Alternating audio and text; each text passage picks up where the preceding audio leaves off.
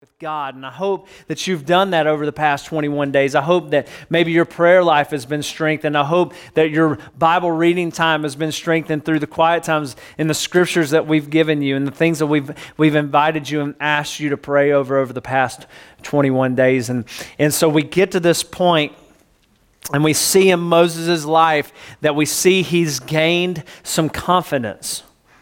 So he's gone to the mountain and met with God at the burning bush, and he's gone to the mountain and to receive the 10 Commandments.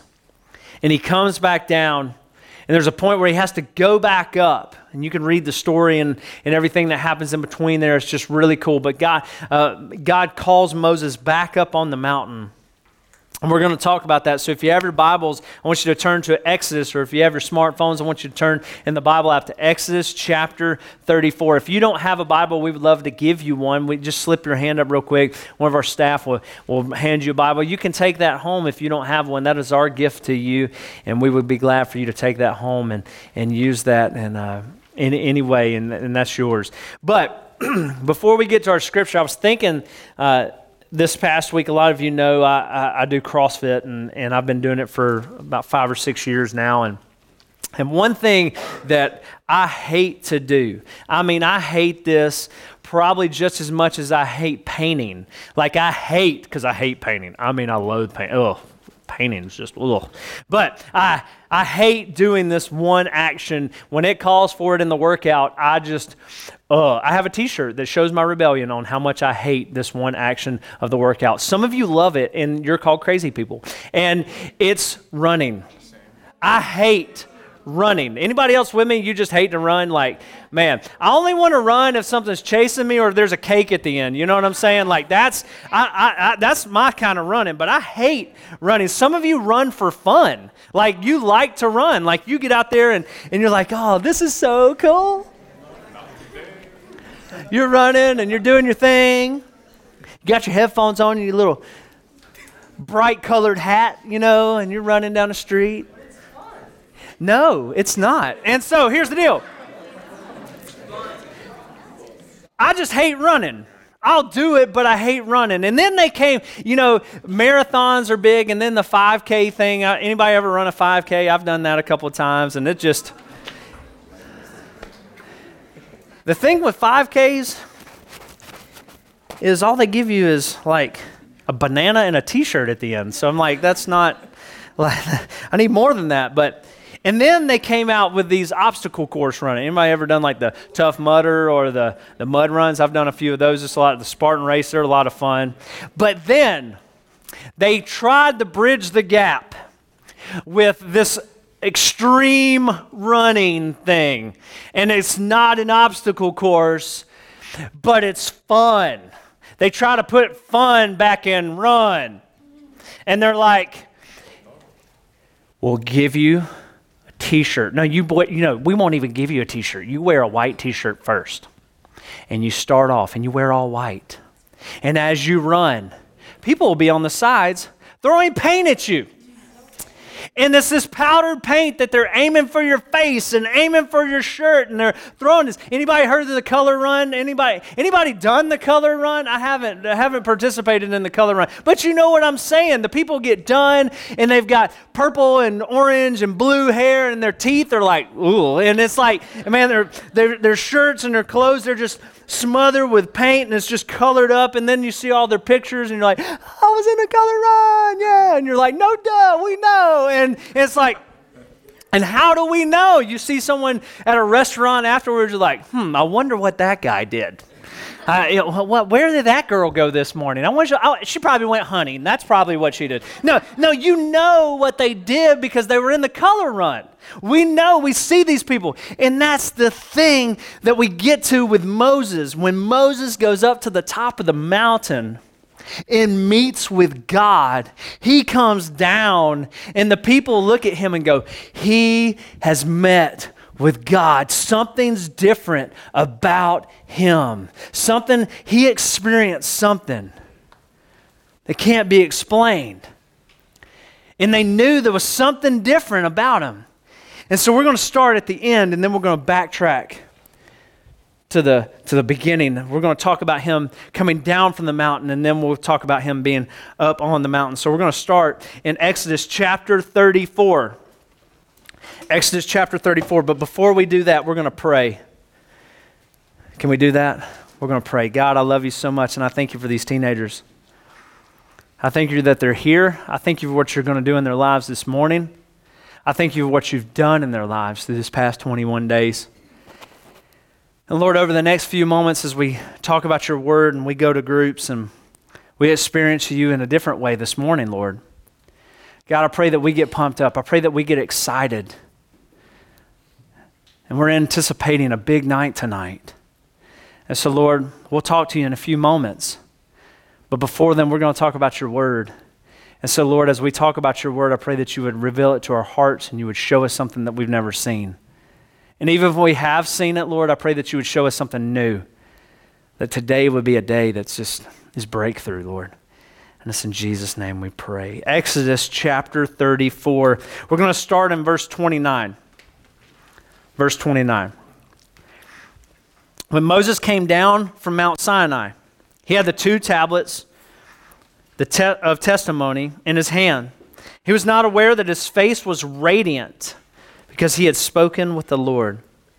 When Aaron and all the Israelites saw Moses, his face was radiant, and they were afraid to come near him. But Moses called to them, and so Aaron and all the leaders of the community came back to him, and they spoke to them. He spoke to them. Afterwards, all the Israelites came near him, and he gave them all the commands the Lord had given him on Mount Sinai. Verse 33. When Moses finished speaking to them, he put a veil over his face. But whenever he entered the Lord's presence to speak with him, he removed the veil until he came out. And when he came out and told the Israelites what he had been commanded, they saw that his face was radiant. Then Moses would put a veil back over his face until he went to speak with the Lord. When we think about this, we think, man, he came down from the mountain and his face was radiant. It was glowing. It was shining. His hair was white. His beard was white. It was powerful. And so we talk about that. We say, how in the world did that happen? He came down off the mountain and the people saw that he had met with God. But how did he get there? How did he become radiant, as it says over and over in these few scriptures? How did he get to that point of radiance? Real simple. Turn a page over in chapter 33. Chapter 33. Verse 11 is pretty interesting. It says, the Lord would speak to Moses face to face as a man speaks with his friend. The Lord would speak to Moses face to face. Now, some people, as I believe, think that when Moses spoke with the Lord, he was speaking and as the Christ was there, as he had spoken with him at the burning bush. And you can go back and listen to our podcast about that. And we think about Moses speaking to the Lord face to face. Some people think that it was a very emotional. It was an intimate. That's what the face to face means. I really think I can't help but think that Moses had the ability to speak with the Lord face to face. We see that later on in the New Testament in the Transfiguration. Jesus comes down and Moses is a part of that too. And so it's just the connections are too cool. And so we see this, we drop down to verse 12 and we see something very interesting. Although Moses would talk to God as intimately as a friend would talk to another friend, we see this in verse 12 it's amazing. Verse 12, Moses said to the Lord, you've been telling me lead these people, but you have not let me know whom you will send with me. And you have said, I know you by name, and you found favor with me. And if you are so pleased with me, teach me your ways so that I may know you and continue to find favor with you. Remember this nation is your people. So he's telling God his heart, and he's just crying out. And then the Lord replied, my presence will go with you, and I will give you rest. And then Moses said to him, if your presence doesn't go with us, do not send us up from here. How will anyone know that you are pleased with me and with your people unless you go with us? What else will distinguish me from your people and all the other people on the face of the earth? And the Lord said to Moses, I will do the very thing you've asked, because I am pleased with you and know you by name. Verse 18, one of the most bold statements that Moses says to Yahweh. God, I am that which has always been. He says these words, now show me your glory. He says, I've met with you intimately. He said, that's been great. You've delivered us. That's been awesome. But I want to experience your glory. Show me your glory. I want to experience you for everything that you are, God. And the Lord said, I will cause all my goodness to pass in front of you, and I will proclaim my name, the Lord, Yahweh. Time out. The Israelites wouldn't even say that word, and he says it with power and command. And he says, the Lord in your presence. He says, I will have mercy on whom I will have mercy, and I will have compassion on whom I will have compassion. But, he said, you cannot see my face, for no one may see me and live. And I'm thinking, Moses is sitting there, but God, we've talked. We've talked intimately, God. You know my heart, and you know my name, and you found favor with me, God. And God, I just want to see your glory. And God looks down and says to Moses' heart, no, you can't handle it. Yes, I love you.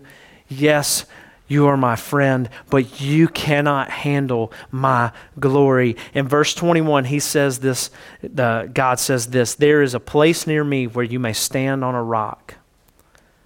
When my glory passes by, I will put you on a cleft in the rock, and cover you with my hand until I have passed by. Then I will remove my hand, and you will see my back. My face must not be seen. And so God says, okay, this is it. I'm going to show you my glory. You can't see my face because, Moses, you will die. But I'm going to let you experience me. I want you to experience my power. I want you to experience the bigness of Yahweh. I'm going to scoop you up, and I'm going to place you in the cleft of the rock. And when I come by, as I pass by, my hand is going to cover the place. But even my hand can't really contain it. And when I come by, my hand is going to be delivered from the cleft, and you are going to see my backside, and the glory is going to shine so bright. Moses, I hope you can handle it. You want to see this? You want to see my glory? This is it. This is it. And so we fast forward to verse 34. When Moses came down from Mount Sinai, he was not aware that his face was radiant. It was glowing with the glory of the Lord. And students, I ask this. Are we at a place, adults, are we at a place where we can truly say, Lord, I want to see your glory, and I want to experience you, and I want to make it known when I go out of these walls of this church, and when I see my friends in my neighborhood, and I see my friends at school, and I see my friends at work, or I see my friends at the mall, they look at me and they see that I am different, because there is a difference, because I have met with a living God, And over the past 21 days, I've prayed, I've begged, and I've pleaded, and I've asked God to do something huge in my life. And He has. And tonight, we're going to the mountaintop, and we're going to meet with God. And my prayer is, and my request is, and my question is, friends, are you ready for that? Because if you're not, today needs to be the day where we truly consecrate ourselves and we truly get things right, so that tonight when we come, we can worship unabandonedly, and we can worship wildly, and we can dance, and we can sing, and we can shout, and our friends see that something is different about us. Because it's not about the numbers. We encouraged you to invite 4 friends. 2 of those friends, we encouraged you.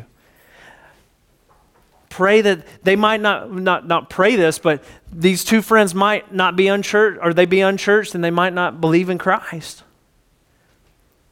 Because I'm going to tell you, tonight, at about probably 7:15, 7:30, when Tony gets up and he shares the gospel, listen, guys, the gospel is going to be clear.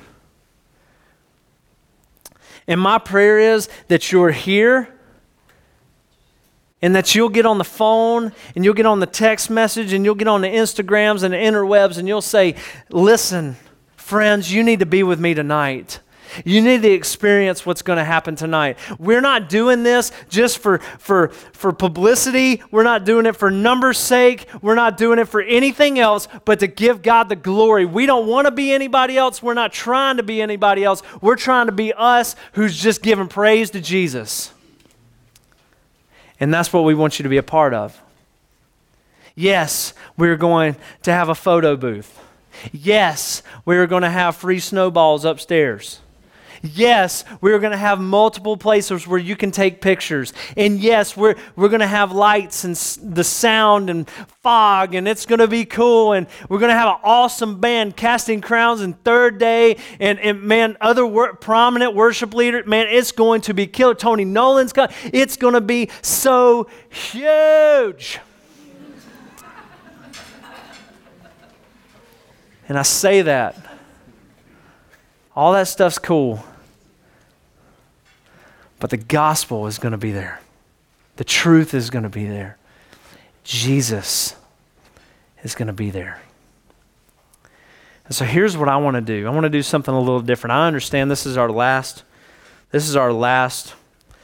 Sunday of our regular scheduled programming as we go to our groups, but I want to do something different that we haven't done this year as a group, as table groups. I want to try something different.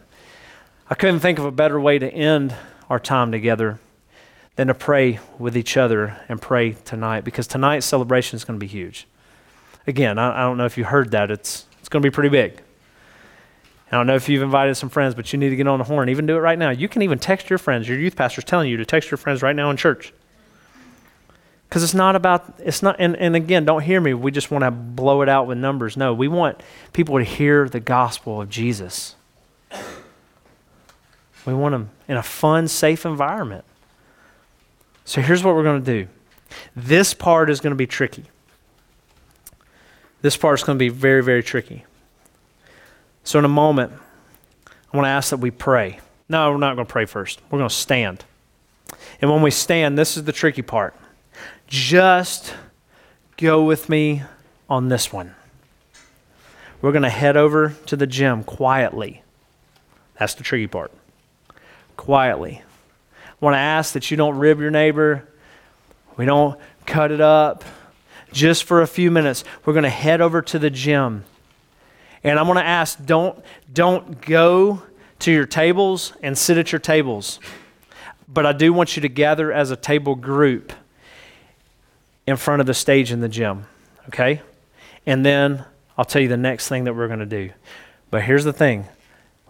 Let's quietly head over to the gym and meet with our groups. Quietly, quietly, quietly. Awesome.